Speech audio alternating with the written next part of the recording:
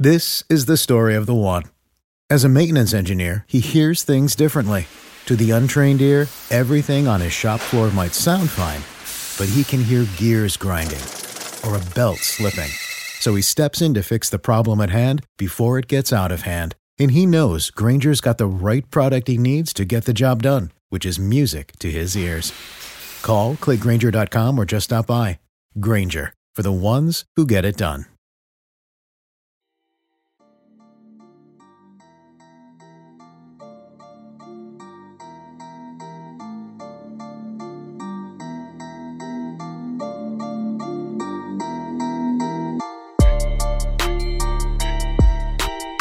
Welcome back to the FCS Football Podcast, presented to you by the Believe Podcast Network. I am Joe DeLeon, joined by Sean Anderson, and today we are coming into the show with some pretty shocking news coming out of North Dakota State for the Bison, something that I don't think any of us really were expecting to happen, and that is relating to Jabril Cox, who is announcing that he is entering the transfer portal. So, Sean, you and I had made speculation of, hey, maybe Jabril Cox could decide to declare early, but he's making this decision to leave and go play up at a bigger FBS program. I don't know about you, Sean, but I was pretty shocked.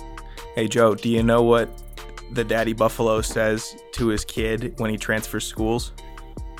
What? Bye, son. I hope you know you probably just pissed off so many North Dakota State fans with that comment. Because North Dakota State fans right now are upset.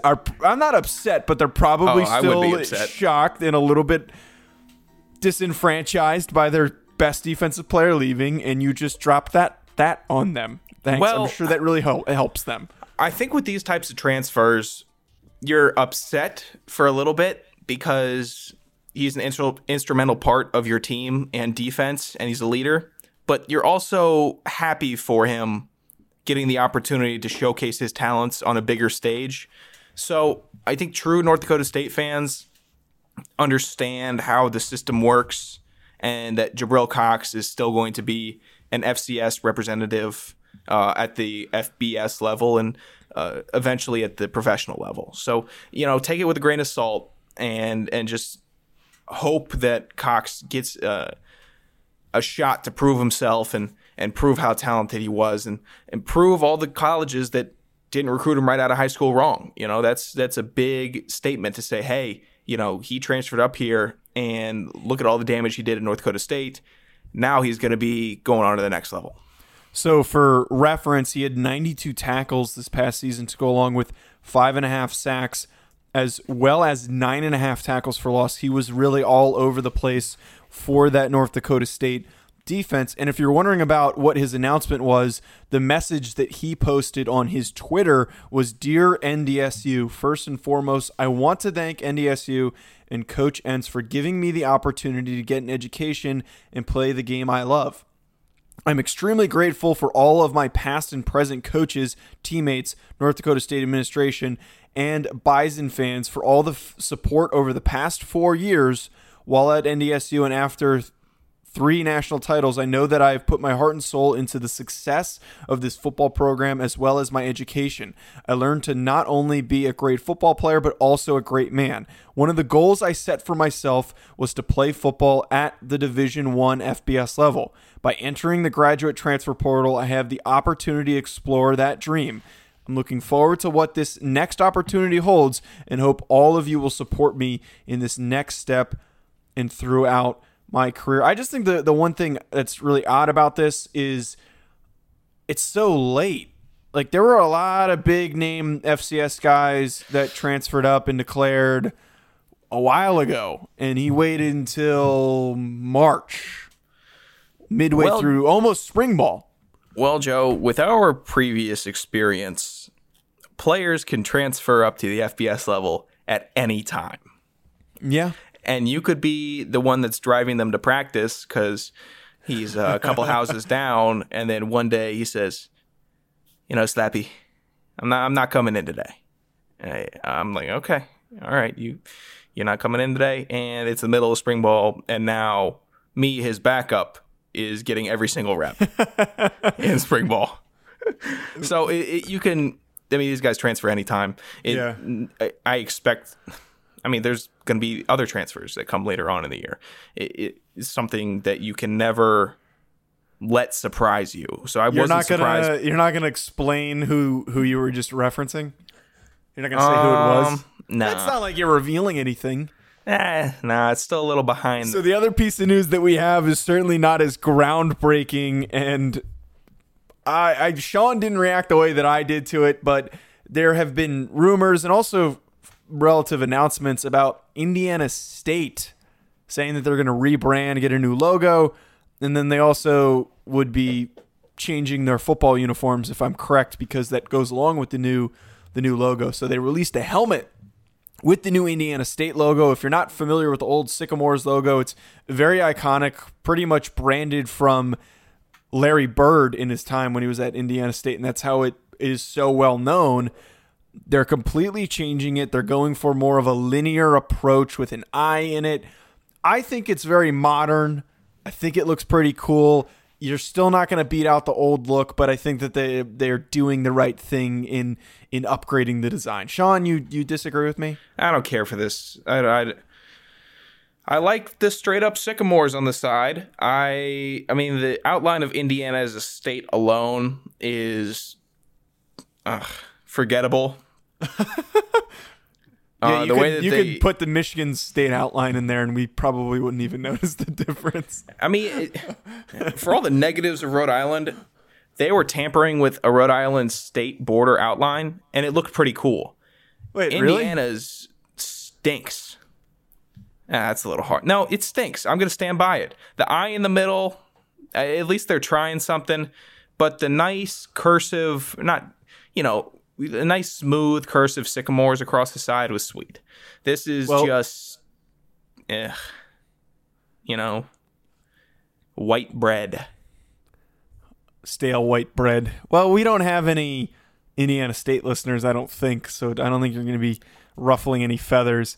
So today's show, we have yet another NFL draft spotlight. Our next guy was yet another NFL Combine participant, and that was the leading tackler from the FCS, the monster in the middle for Montana, Mr. Dante Olson, the man with the big hops. So we're going to play that interview for you, so take a listen.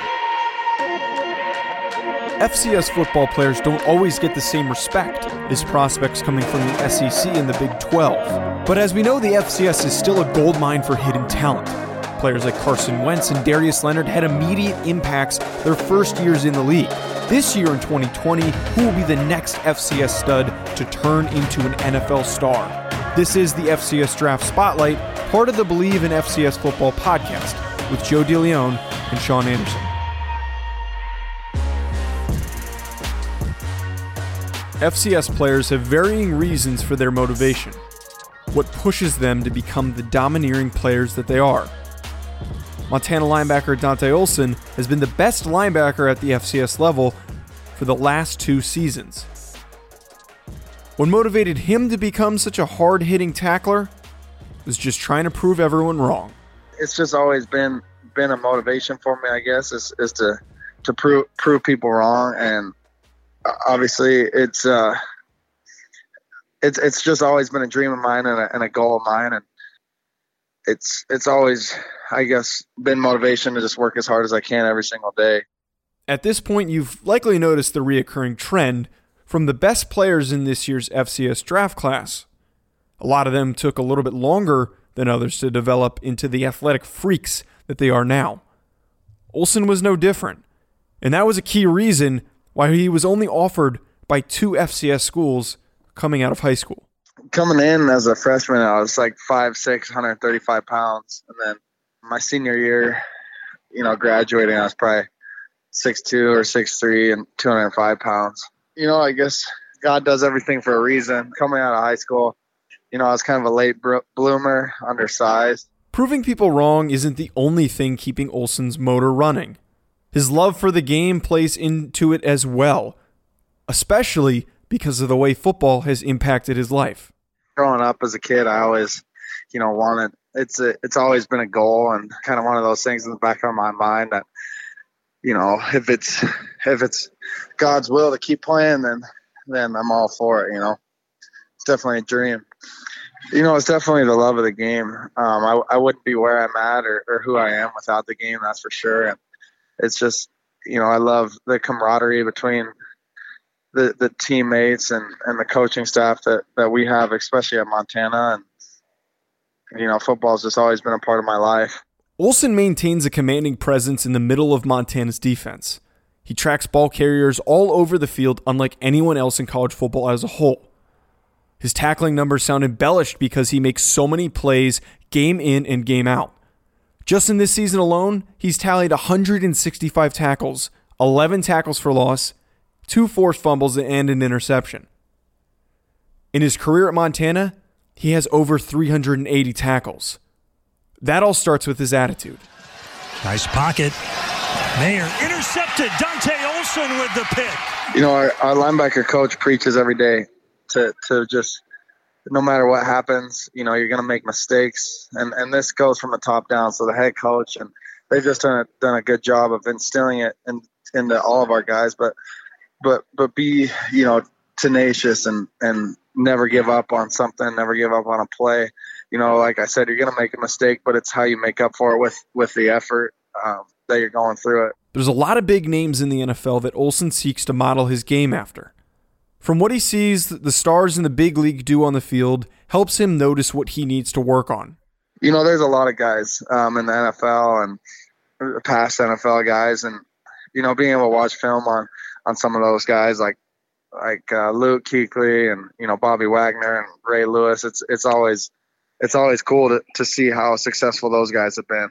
There's a lot of things you have to do at linebacker to be good and be successful. Every part of my game can improve. The things that you take pride in, like getting off blocks, making tackles, have good man eyes when you're a man, and have good zone drops. I guess every aspect of the game is important, and it's always something that you need to improve on. Being a standout student athlete makes focusing on academics very complicated. With so much time in a season dedicated to practice, film, and lifting, it's hard to have the time and energy to put a lot of effort in the classroom. Olsen is proof, however, that if you work hard on the field and in class, you can excel at both. With a 3.91 GPA as a business management major, Olsen earned a spot on the COSIDA Academic All-American Division I football team, as well as recognition for being a 2019 National Football Foundation Scholar Athlete. Additionally, nominations for the Stats FCS Doris Robinson Scholar Athlete Award and the William V. Campbell Trophy. It's just been instilled into me by my parents and family from a young age. No matter what you're doing, do it to the best of your ability. So in the classroom, just always striving to be, as good as you can be and work as hard as you can. And, the grades will come with that. Time management is something that we all have to learn, especially, being by ourselves for the first time. But that's the biggest thing is time management. And whatever you're doing, just be focused on it and do it as well as you can. Olsen's incredible career will be capped off with an invitation to the East-West Shrine Game. It's awesome. That was super humbling.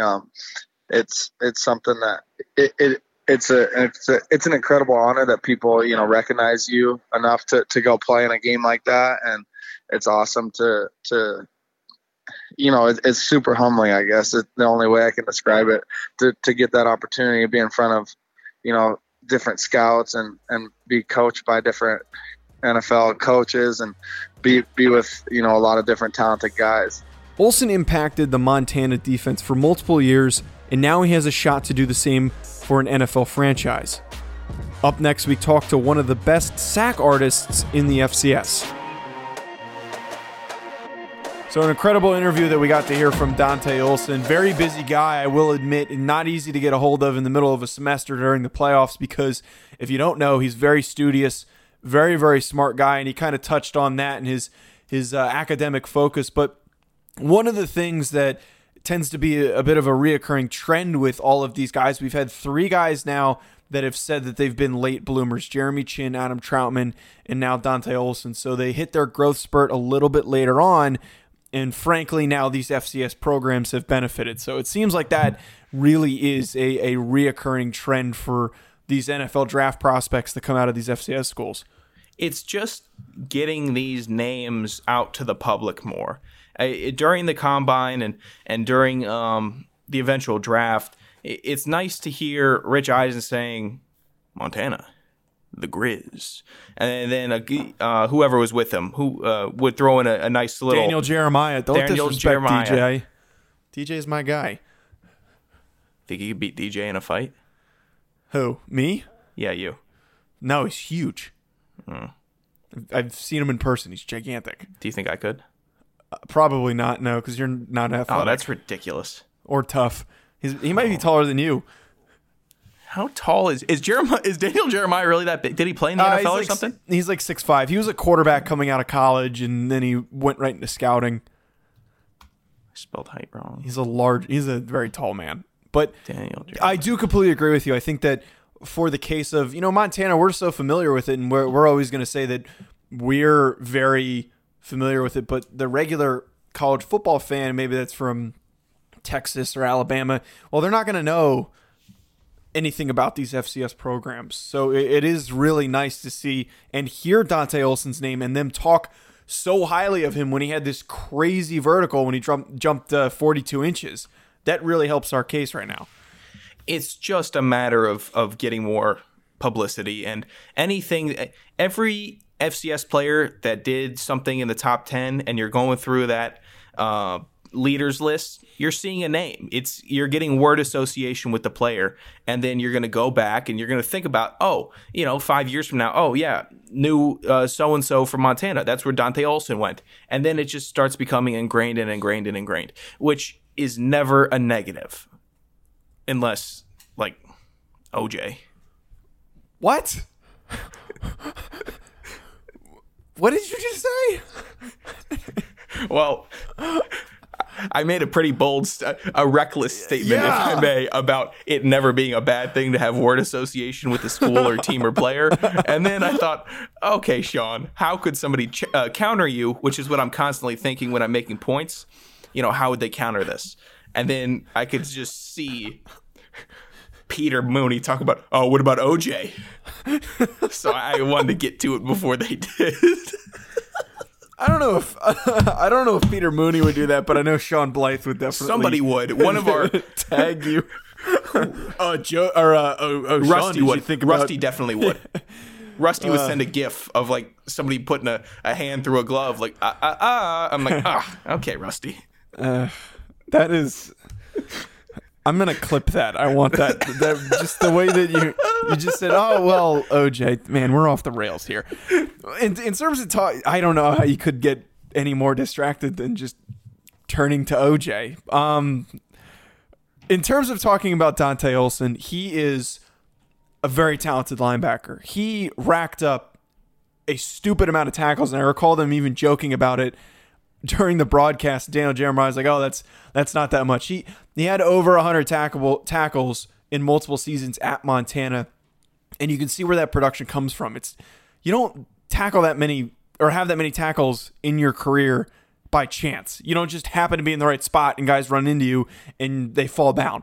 You need to be big. You need to be aggressive. You need to have quick feet. And he had very good quick feet during the agility drills. He showed that burst and explosiveness during his jumps during the combine. But when you look at the tape, you see a guy that tracks the ball well, has good vision, finds the ball, does not get sucked in very easily. And also, I think one of the biggest positives from his game is that he is so willing to blitz. Like, you're watching him blitz, and he's just coming out 100 miles an hour at the offensive line, complete reckless abandonment, which you don't really always see from linebackers in college football. Some guys are making these business decisions, but Dante Olson doesn't give a crap. He'll knock the hell out of you no matter how big you are. He always stays square also. I mean, even if he has to roll and get down to get a ball carrier down, his initial contact is square, which is a really good asset to have. 3-point contact is something you look for from a linebacker. And like you said, to build off what you said about the insane amount of tackles that he's accrued in Montana, linebackers especially don't just stumble upon tackles. You have to be in the right spot every time if you want to make that many tackles. And if you watch this film, he's always in the right spot. And if he doesn't make a tackle, it means they're running away from him. So he just has that drive to know where he has to be. Some players, they just go out there and play. Dante Olson goes out there and thinks a step further into the game of what's coming to him, where do I need to be? Yeah, it really takes a lot of work and knowing where to be to rack up 179 tackles in just a season alone, and also have 11 tackles for like that's just a stupid number to even look at. There were games where he was well over 15 tackles, and that's how you find yourself at 179. The only thing that's really killing him is that we talked about it during the Combine show was his 40 time. He ran a 4.8.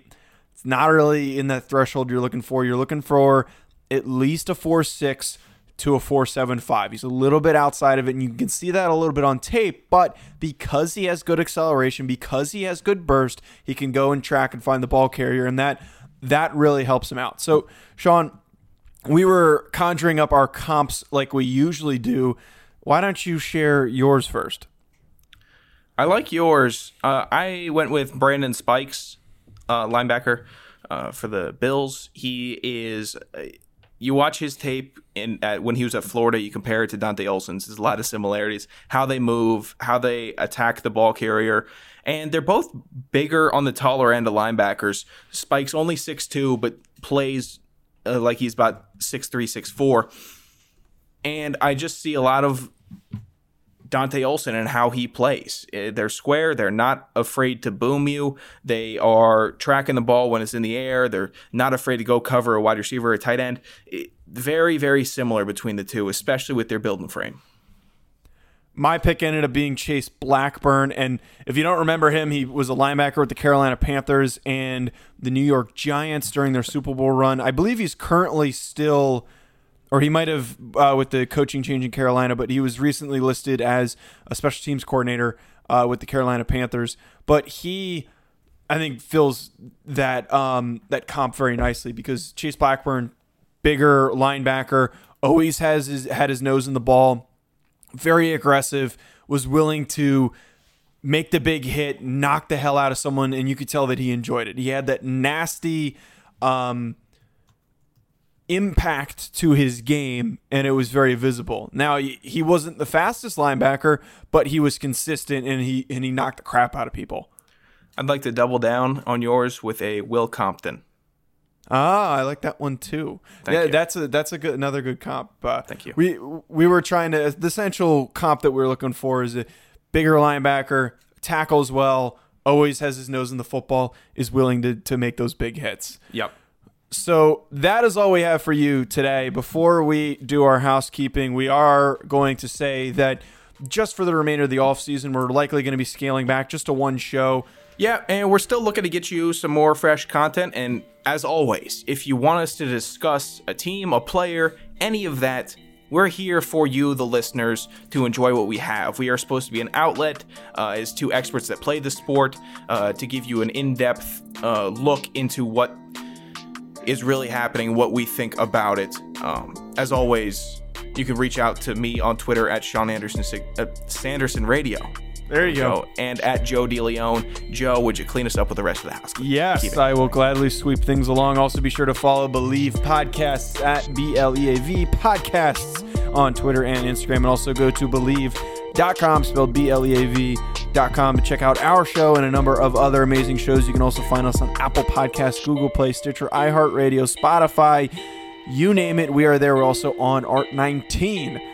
Stick around for next week, and we'll be giving you some more FCS football content.